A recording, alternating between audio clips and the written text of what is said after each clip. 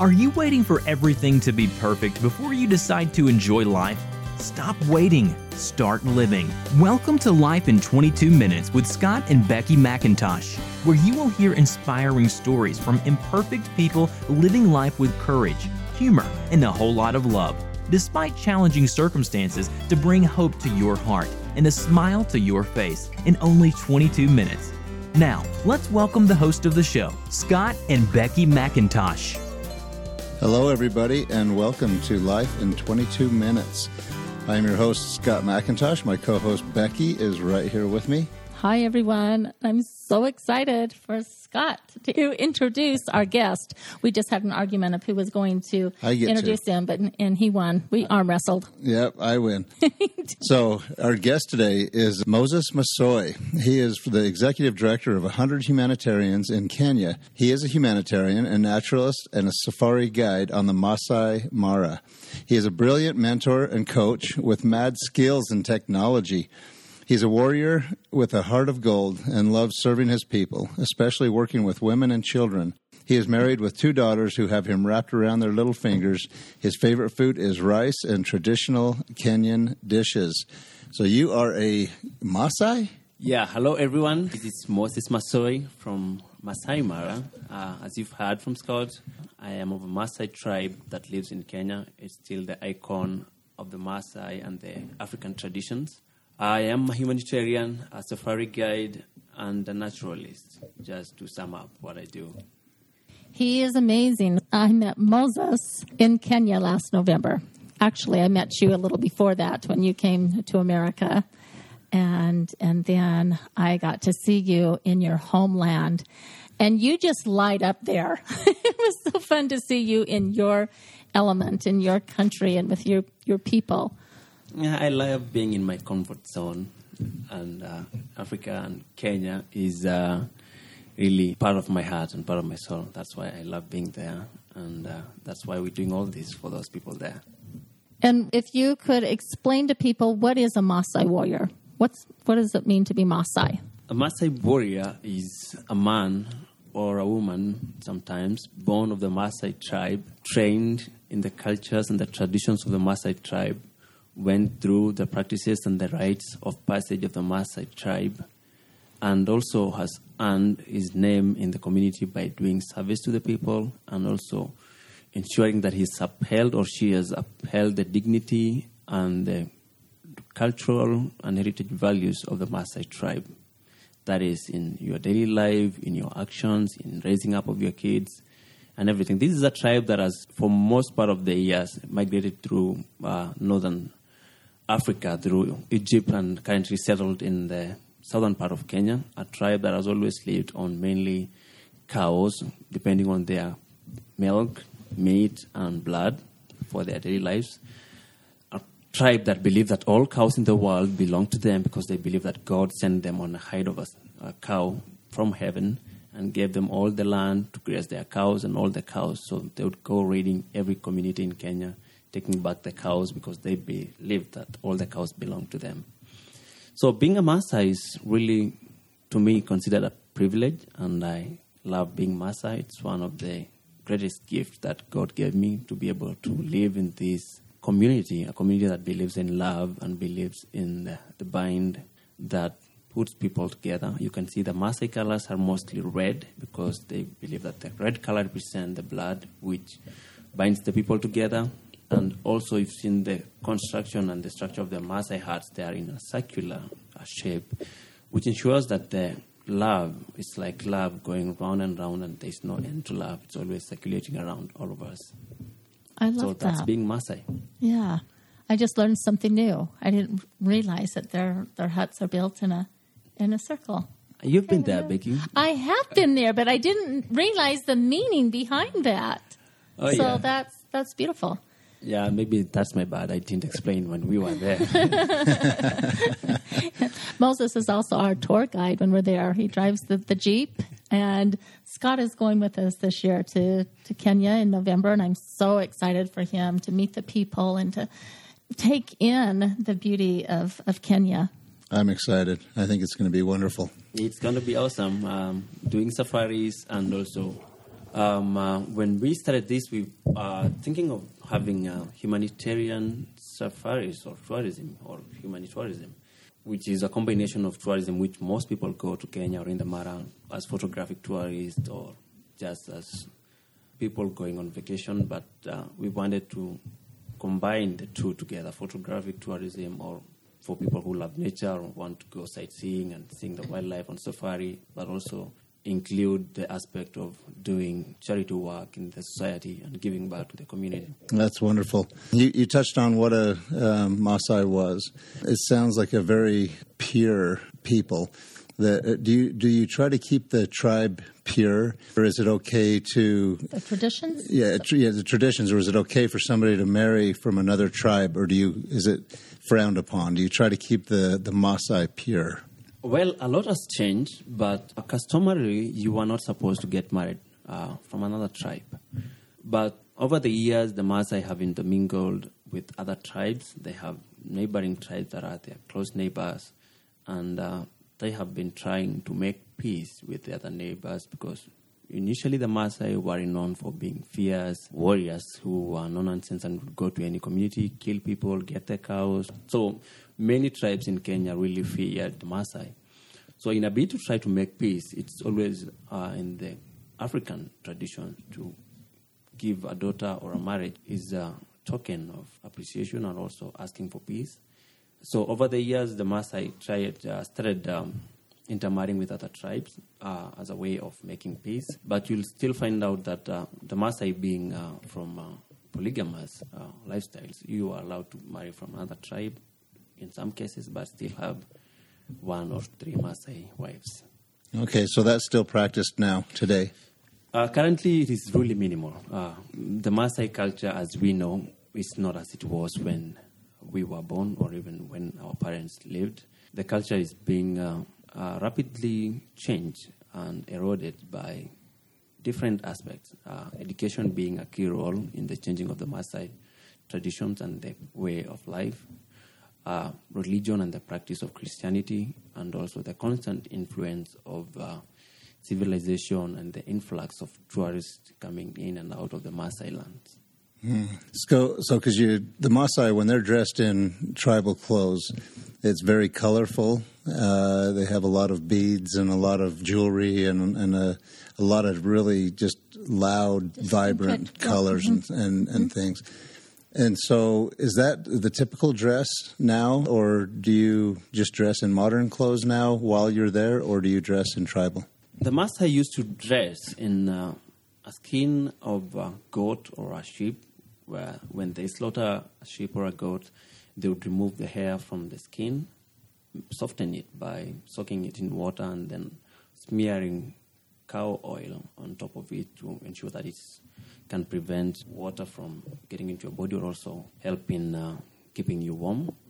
And that was the mode of dressing for all those years. And they would use a certain kind of rock called the red ochre, which they would grind, add water, and smear it to make the skin look red, which was ideal for them because when they went cattle raiding or they went in the bushes looking after cows, it was easier to identify someone in red in a bush full of green. So during the colonial period in Kenya, the British did not get so much resistance from the Maasai because the Maasai ideally are always a pastoral community which is moving very often from one place to another, not ever making permanent settlements because they were always moving in search of pasture for their cows. So when the colonialists were finding places where they could do their agriculture, they loved the Maasai because they did not have permanent settlement like other tribes in Kenya. The other tribes in Kenya had permanent settlement and they resisted being moved from their residential areas or their ancestral lands. Well, for the Maasai, they moved everywhere and they did not resist being told to move to pave way for either agriculture or creation of roads or railways. So the British went back to Scotland and they brought the Maasai the current dressing, which are the Scottish materials, and they thought that as a token of appreciation and thank you to the Maasai, they give to the Maasai elders and a few women. And the Maasai realized that the clothing were much nicer. They were red, like the normal red skins that they used to wear. And it was less cumbersome and easy to wash. and also less bulky and more comfortable than they wore. So that's where the current dressing was introduced. We would always find a few people who can dress in jeans or shirts, depending on the occasion. But if there is any traditional occasion going on, most of the people there would be dressed in traditional Maasai clothes with the jewelry, which was always made by the women. Either your sisters, your mom, or your girlfriend, or your wife would make jewelry to you to just make you look presentable. And the jewelry rhyme with the music, because when the Maasai sing, the jingling sound provides an accompaniment to the music that they are playing. Wow, that is awesome. So the Scottish had because I noticed all the clothes are mostly plaid, the checkered color or checkered plaid. Yeah. But before that, it was skins. It was skins. And so they would tan them themselves. Does a Maasai now know how to tan a hide? Yeah, we still have specialists and people who still practice that. Do you brain tans, or what do you do? To remove the hair, and then they would use sticks to tan it, to make it soft. To make it soft again and pliable. From the cow. And the oil from the cow. Mm-hmm. And the oil makes it waterproof. Yeah. Okay. Wow. That's awesome. So you are here in America right now, in Utah, to be more specific, with the 100 Humanitarians and doing fundraising. Mm-hmm. Kind of tell us about that and what the funds. What are you fundraising for? I have been a safari guide in Kenya and in Tanzania for pretty much most of my life, for 10 years now, or maybe 15. I can't remember well.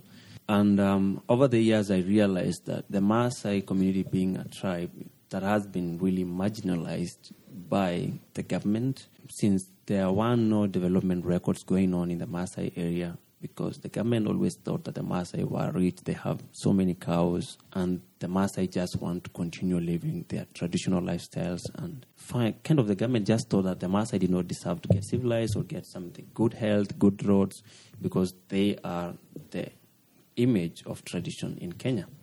And I realized that it was wrong, because I did my research in the local area, and most of the schools that were built, good schools that we have there, have come from outside donors, either from America, Japan, Canada, or somewhere. If we have a good hospital, it's come from external donors. And as this is going on, as the government is trying to force the Maasai to keep on living their traditions and shun the ways of civilization and development, the Maasai, like any other tribe, is really turning away from their traditional way of life. And new practices are coming up that are totally different and against the tradition that the Maasai really had. And I realized that something should be done to, if we cannot prevent this, then we should protect what we can while we still can. And I realized that we do not have anywhere that we can call a place that I can go and retrieve Maasai knowledge on their tradition, their culture, their practices, their old stories, their games, the singing games that the kids used to be told on the campfire, the parables, the legends. And when we started working with the 100 Humanitarians, it was because first I thought that I did a lot of being a safari guide. And always, even when I was doing my safari guiding, I always tried to train people that I was guiding as a guide on the many attributes that we can get from various animals. They have life skills that we can apply in our own lives. We can look at the enduring wildlife who endure a lot of challenges, miles of running and crossing the Mara River to be able to run to Kenya, to Tanzania. The organization of the elephants, of the lions, the communication of the elephants, the fast and speedy cheetah, entrepreneurial or opportunistic crocodile. And there is a lot that we can learn from these animals. And I realized that we can take this to the community back, teach them this, because they can relate to these animals, because they know them, they have been around them. The Masai Mara is the only national reserve that is not fenced, because the government, of course, knows that the Maasai do not eat game meat, and the animals can move in and out of the park without having any conflict with the Maasai. But we've had our own fair share of wildlife and human conflict. So when we come with the 100 Humanitarians, I had this dream and vision of having a cultural center, where the cultural center can help us preserve the remaining culture of the Maasai, either by taking stories, doing interviews with the elderly in our society, collecting narratives, stories, and practices, collecting as traditional artifacts and original ornaments from the Maasai, and be able to store them in a place where the future generation can retrieve, either via computers or there can be books and stuff like that. And because I realized that as much as we want to move away from the traditions that were not doing any good to us or were not meaningful to us, like the aspects of female genital mutilation, early marriages, and also the idea of not giving a girl child enough opportunity to express themselves, to get education, to get a say in the society, and also participate in decision-making in the society. There are very many important values of our tradition that we must preserve. And the Cultural Center is going to help in ensuring that as we introduce these people to better lifestyles, business skills, new ways of living, like the garden boxes. The Maasai are known not to practice agriculture, but right now women in the villages are growing crops, vegetables. They can have a balanced diet for their kids. They are providing them with chicken where they can get eggs, they can get milk from the cow we provide, they can get vegetables. And also by mentoring that family, we are associating families in the US to mentor families in Kenya. And they can share the traditions. And as this family learns the new ways of life, we are also ensuring that they preserve their own traditions. We are not trying to turn them all into white people or Westerners. We want them to remain as Maasai as possible, but get away from the traditions that are not doing them any good, but preserve and teach their children the traditions that are important, like respect, love, the importance of life, the importance of coexistence, the importance of cooperation. Everything in the Maasai was done in a communal way. When I was growing up, I could do something stupid out in the bushes. Anyone, even a passerby or a foreigner I do not even know, would get me, whip me so well, and let me go. I would run to my parents and like, oh, someone I do not know gave me a beating in the bushes, or I did nothing wrong. My dad would do the same thing and take me back to the stranger and thank him. Thank you for raising me. Oh, my goodness. So it takes a village to raise a family. It took a village and the whole society to raise a child, because I would not sit there just watching a kid mess. Even if it's not my kid, it's my responsibility to ensure that that child is raised well. So we are trying to cultivate a culture of having local role models, local motivational speakers, and inspirational people who can be an inspiration and motivation to the kids growing up. We've gone through a culture that most of the kids that are growing up right now did not go through. The trainings we had, many of the kids that we have right now did not go through. And we want to bring these local mentors of both girls and boys to the society, to that cultural center, where this girl can share her story to the society. Of course, the parents there relate to her because they know that this is a child that has been born and raised in this village. She went to school, graduated, now she's working, she's a career woman, and she did not go through FGM. So yeah, FGM is not as important anyway. You do not have to put your child through FGM for the child to realize that she's a woman now. And let's tell our audience what FGM stands for. He said it earlier, female genital mutilation. And it's a process where the girls were put through just as a sign of telling them that they are now women. They are now adults for that matter. And just like the boys, when you are circumcised, you are told like, now you're a man. You now and you're circumcised when you're a teenager. Yeah, the boys go through that around the age of 15 to 17. And before we get right into it, let's go through the whole life of a Maasai male. Okay, a male is born a little baby, and at what ages does he have different things happen to become a man? Well, if you put it that way, it's going to be a lifelong 22 minutes in a life. Well, I know they do some certain things. Given birth, you are named and blessed and welcomed into the society through blood and milk. And there is a celebration and a feast to welcome a new member of the society. From that age to around the age of 5, you're mostly with your mom and maybe could rarely spend time with your father. Maybe you would join your grandma's house to hear stories, and then most of us, like most of the kids, grandmas always try to spoil them as much as they can. They have small, little special cards or calabashes that they would store some special milk that they cannot give to anyone else until the grandchild arrives. But from the age of 5, you start going out looking after the small sheep and calves. And as you start learning how to bring them back home, and you also start learning where your family land is so that you don't drive your cows or sheep to another different family land, which could cause conflict. So at age 5. At age 5. I saw a lot of children in the fields with their sticks they and have walking sticks. around and gathering the animals. You'd have your elder brother stand to help you through that. And then from the age of 9, you start now going through the painful and hard stuff to prepare you for circumcision and to be a man.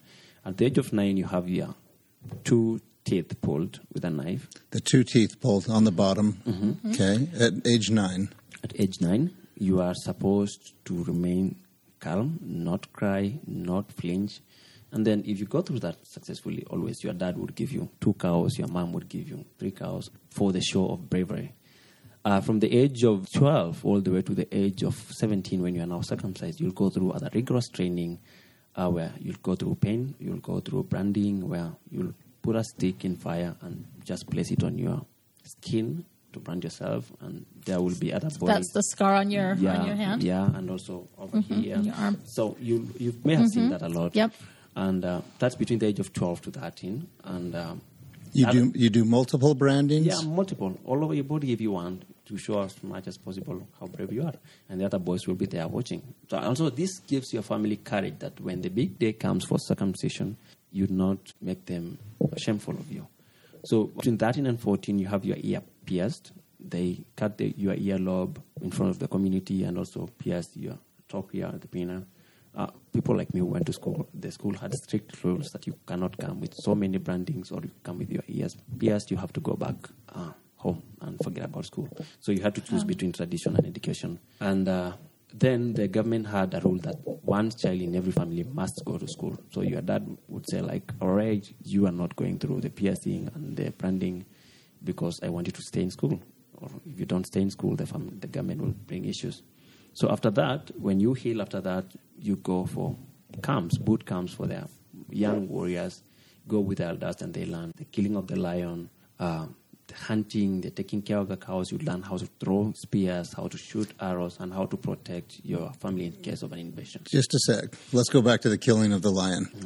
Every male has to kill a lion. Initially, it was like that. You had to kill a lion to prove that you are ready to get circumcised.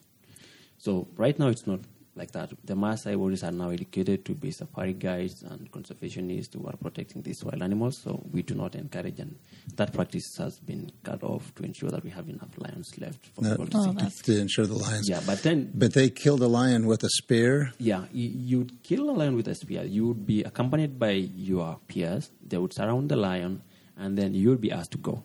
Then it will be up to you to find the easiest way to kill it by piercing it to a part that you know it would disable it, to allow you to cut the throat or to allow the other warriors to join you and help you in killing it. But you have to be the first person to spear the lion. Wow, and so there had to have been a lot of people killed. Of course, there has been various and many victims of that. And also many lions died in the process. Right. Yeah, So- sad on both sides. Yeah, so on both sides, there have always been victims. So after the killing of the lion, now you're ready to be circumcised. There will be a small feast at home that you're ready, your dad will be there. Then the big day comes and you have to go through the process in front of everyone. Not really about how you can kind of just block the pain away and try to assume that you are in any pain and just be... So you have to Intense show... focus. There is intense focus, and over the years we've been trained to block go out through that pain, pain. and block out that pain. And then during that day, there is a lot of mockery, and like you're mocked, and the whole society is there telling you that if you flinch or if anything, like you cannot even move your eyebrows through the whole pain. And there is no anesthesia, there is no nothing, and sometimes it takes 5 minutes. And And is this just done with a knife or with a razor blade? Or with a knife. With a knife. Is this still a practice that's going on today at this age? It is going on in some parts, but for most of the people going through that right now, there are trained Maasai people who do that, and for most of them, they use anesthesia now. They are hygienic. They use different scalpels or knives for different individuals. Initially, one knife could be used to circumcise up to 2,000 people.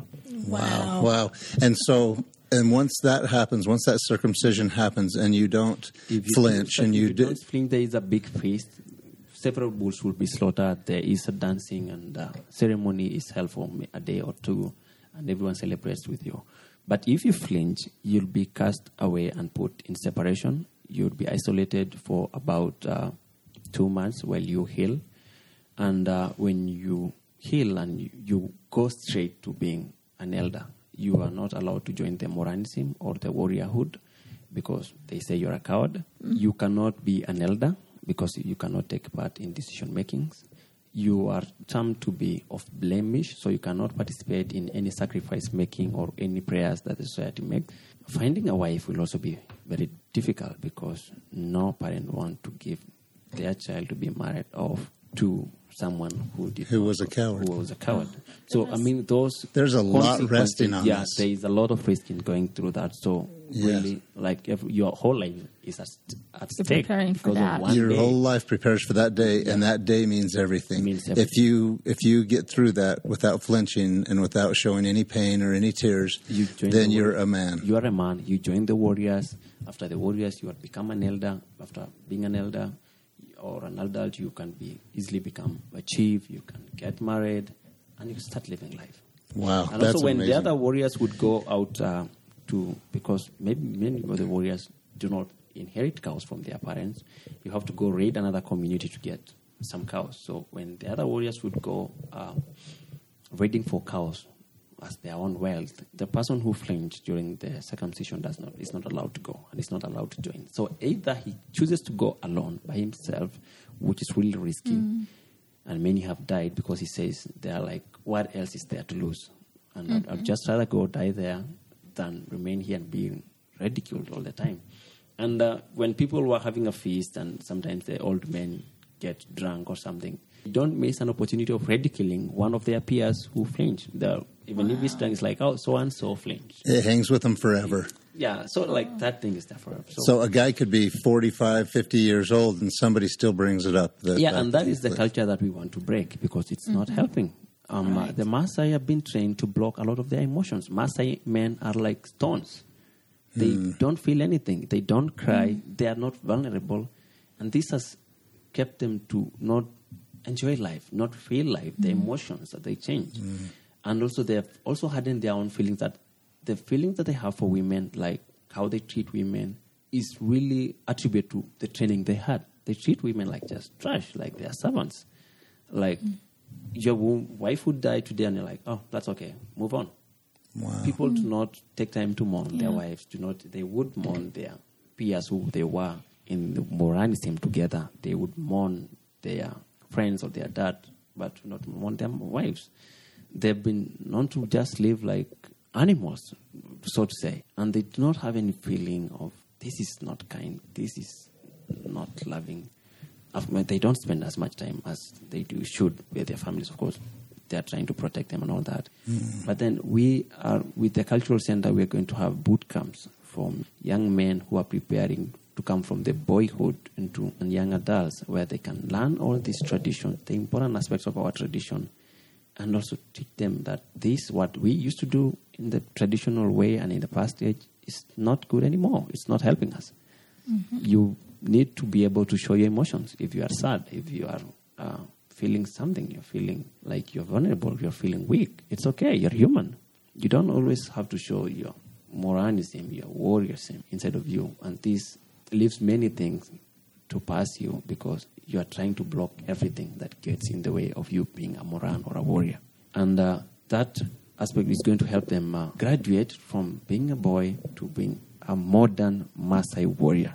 Not a traditional Maasai warrior, a modern Maasai warrior who knows the importance of education, who knows the role that women play in our society, knows the role that other communities that are neighboring us play in our well-being, and understands the importance of having girls, whether they are their sisters, their aunts, or other girls in the society, that they have rights, they have equal opportunities, they are just as smart as them in classes. And in this bootcamp, we've also introduced an alternative rite of passage for the girls. So instead, I'm working with another organization called Cut the Cuts, and Nashipa Kinoi Motivational Group, which is a group of young Maasai women who are coming together to first train the parents that, hey, look here, I did not go through FGM. My dad chose to educate me. Right now, I've done this and this for my family. I've done this and this. I'm a career woman. You are girl can go through the same process. Instead of you putting her through circumcision or early marriage, she can get education and she'll be someone important in the future. That girl can come back and be a pillar to your family, a pillar to the society. So that group and the Cats organization, we've introduced alternative rites of passage for the girls also, where they are trained by Maasai women, mentors from the other tribes, these young mentors who are girls from their society who are role models on life skills, how to take care of your husband, how to take care of your kids, how to dress yourself, how to push forward for your rights as a girl, how to ensure that you do better in school and in the society. And after 3 weeks, these girls graduate knowing that, I am a woman now. My mom can travel for a few days and leave the rest of the kids in my responsibility, and she can come back and not find the house on fire, find that the kids are doing well, my brothers and my younger sisters are well fed, I have prepared the cows, I know how to milk, I know how to take care of the animals, I know how to prepare a meal for my dad if he's hungry. So those important aspects are what the cultural center really is going to try to work on, empowering the women, empowering the girls, and also being a reconciliation center where we can reconcile the families. In most cases, parents would be remorseful of getting back the kids who run away. We have many girls who run away from early marriages and circumcision or female genital mutilation, and that leaves a bitter feeling with the parents where they feel that their kids disobeyed them, their kids are running away from their traditions, and they do not understand, yes, because the mom went through the same process, their aunts went through the same process, and they don't feel anything wrong with circumcision, they don't feel anything wrong with being married off early. Most of them did not even know their husbands. They met their husband during their wedding day. They were like, wow, this is your wedding day. Oh, who am I marrying? Oh, this is your husband. All right, you're off, go home. And most people do not know that life is different now. And a parent would like, why is my child running away from a marriage that is organized by her dad? Why is my child running away from FGM? They do not understand because they are not educated and they do not know that this is wrong. Or a different life. Or a different life. So the Cultural Center will help in reconciling both parties, the parents and the girl, informing the girl that, okay, your parents were not wrong. They were just practicing a lifestyle that they are used to. We have an opportunity here to educate them that, okay, it was okay in their time, but it's no longer okay in this era. Things are different, and also you need to know that these are your parents. You can run away, you can go to a better school, you can go to a rescue center, but this will remain your parents. And we would want to reconcile the two parties. As time goes by, the child heals, start knowing that these are my parents, and also the parents realize that maybe we'll bring these girls from the motivational groups to teach them that they are girls that these parents know definitely because they come from the society. Like, okay, I did not go through FGM. My parent did not marry me off. I went to school, and this is me now. And married somebody they loved. Yeah, married someone they loved. Or at some point, even these girls who go to school, actually, most of them, as a thank to their parents, come back and like, Dad, I went through school. You educated me. I'm through school. I have a career now. I'm ready to get married. If you want to marry me off, it's okay. If you want me to choose my own spouse, it's okay. And the parent, in most cases, would say, I do not want to choose. You choose whoever you want. Bring him home. If it's someone that you choose, I'm okay, happy with that. So the girls kind of feel like he's made their parent proud by at least remembering that it's traditional for your dad to pick your spouse. You're giving them that opportunity. But then most parents, because they understand the importance of education, they would still also understand the importance of you choosing your life partner. So reconciling these two parties, building that harmony and that peace, and as we try softly move our community from these retrogressive practices, we are also trying to enhance their knowledge on the current affairs, on how life is right now, and the importance of allowing the children to live according to their life right now.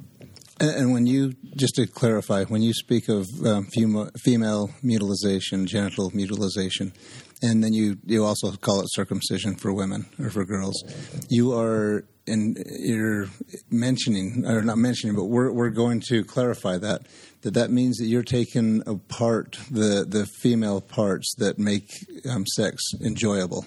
Is that correct? I think they cut off most part of the clitoris And the whole idea was the Maasai wanted to reduce promiscuity.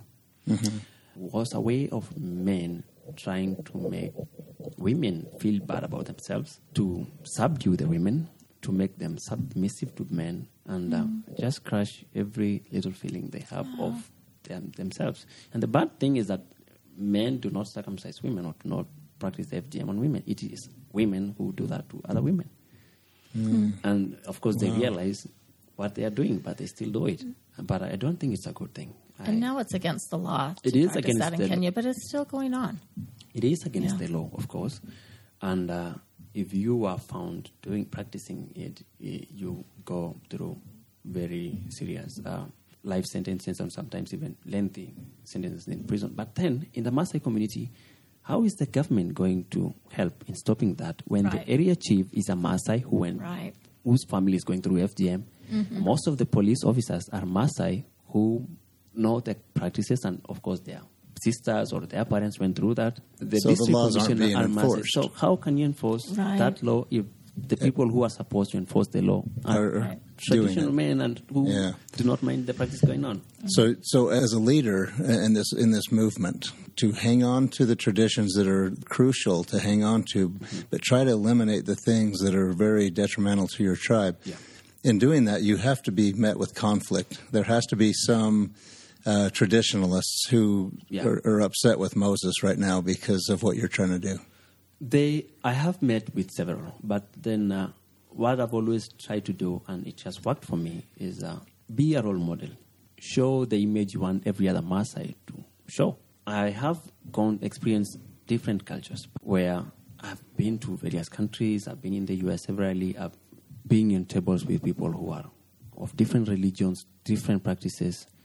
But that has never changed my tradition of being a Maasai. It has never changed who I am. I've always realized that I am Maasai. When I am in America, probably I would behave like an American. But when I go back to my village, I act just like a normal, traditional man. There are things that I would say that I'm against this thing and I'll not do that. But any other practice that is being practiced by my peers, by the locals in that society, I take part in it. And I have pride in doing that. When I am in my society, I dress just like them.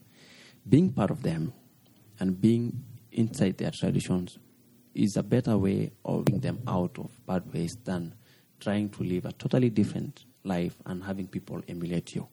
It's better when you are part of their tradition so that you can show them that, hey, I'm doing this, but I know there is something better. There is something that you can do better. And when these young men grow up, I want them to look up to me as a role model. That, I've traveled, I've gone to school, I have my degree, I have my education, but that has not changed me. That has not changed the Moses I am, who was born and raised in this village. That's what I witnessed when I was there, that you were a leader. You were looked up to. In every village that we visited, the people love you, they admire you, they respect you. Yes. Well, Moses, it's been a delight having you on our show, and we could go on and on and on and on and keep talking. Thank you for being with us today, and thank you for what you are doing. And anyone who is listening that would like to contribute to the Cultural Center, you can go to 100humanitarians.com and place a donation there. So thank you, Moses. Thank you for having me. It was a pleasure. And in a couple of months, I'll be seeing you in your land. I am looking forward to that. I'm looking forward to you being my guide and letting me take pictures of amazing, cool animals. As long as you're not bringing your guns with you. I have no guns, no bow and arrow.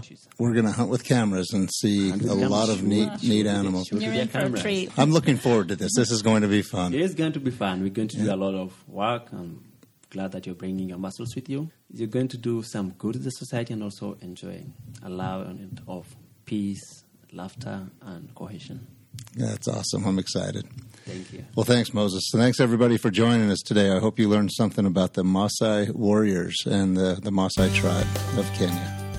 Thanks for listening to Life in 22 Minutes. If you liked what you heard, tell your friends about us, and please subscribe to us on iTunes and leave a review. Your review will help us to broaden our audience. Until next time, don't wait for things to be perfect. Get out there and live life with courage, humor, and a whole lot of love.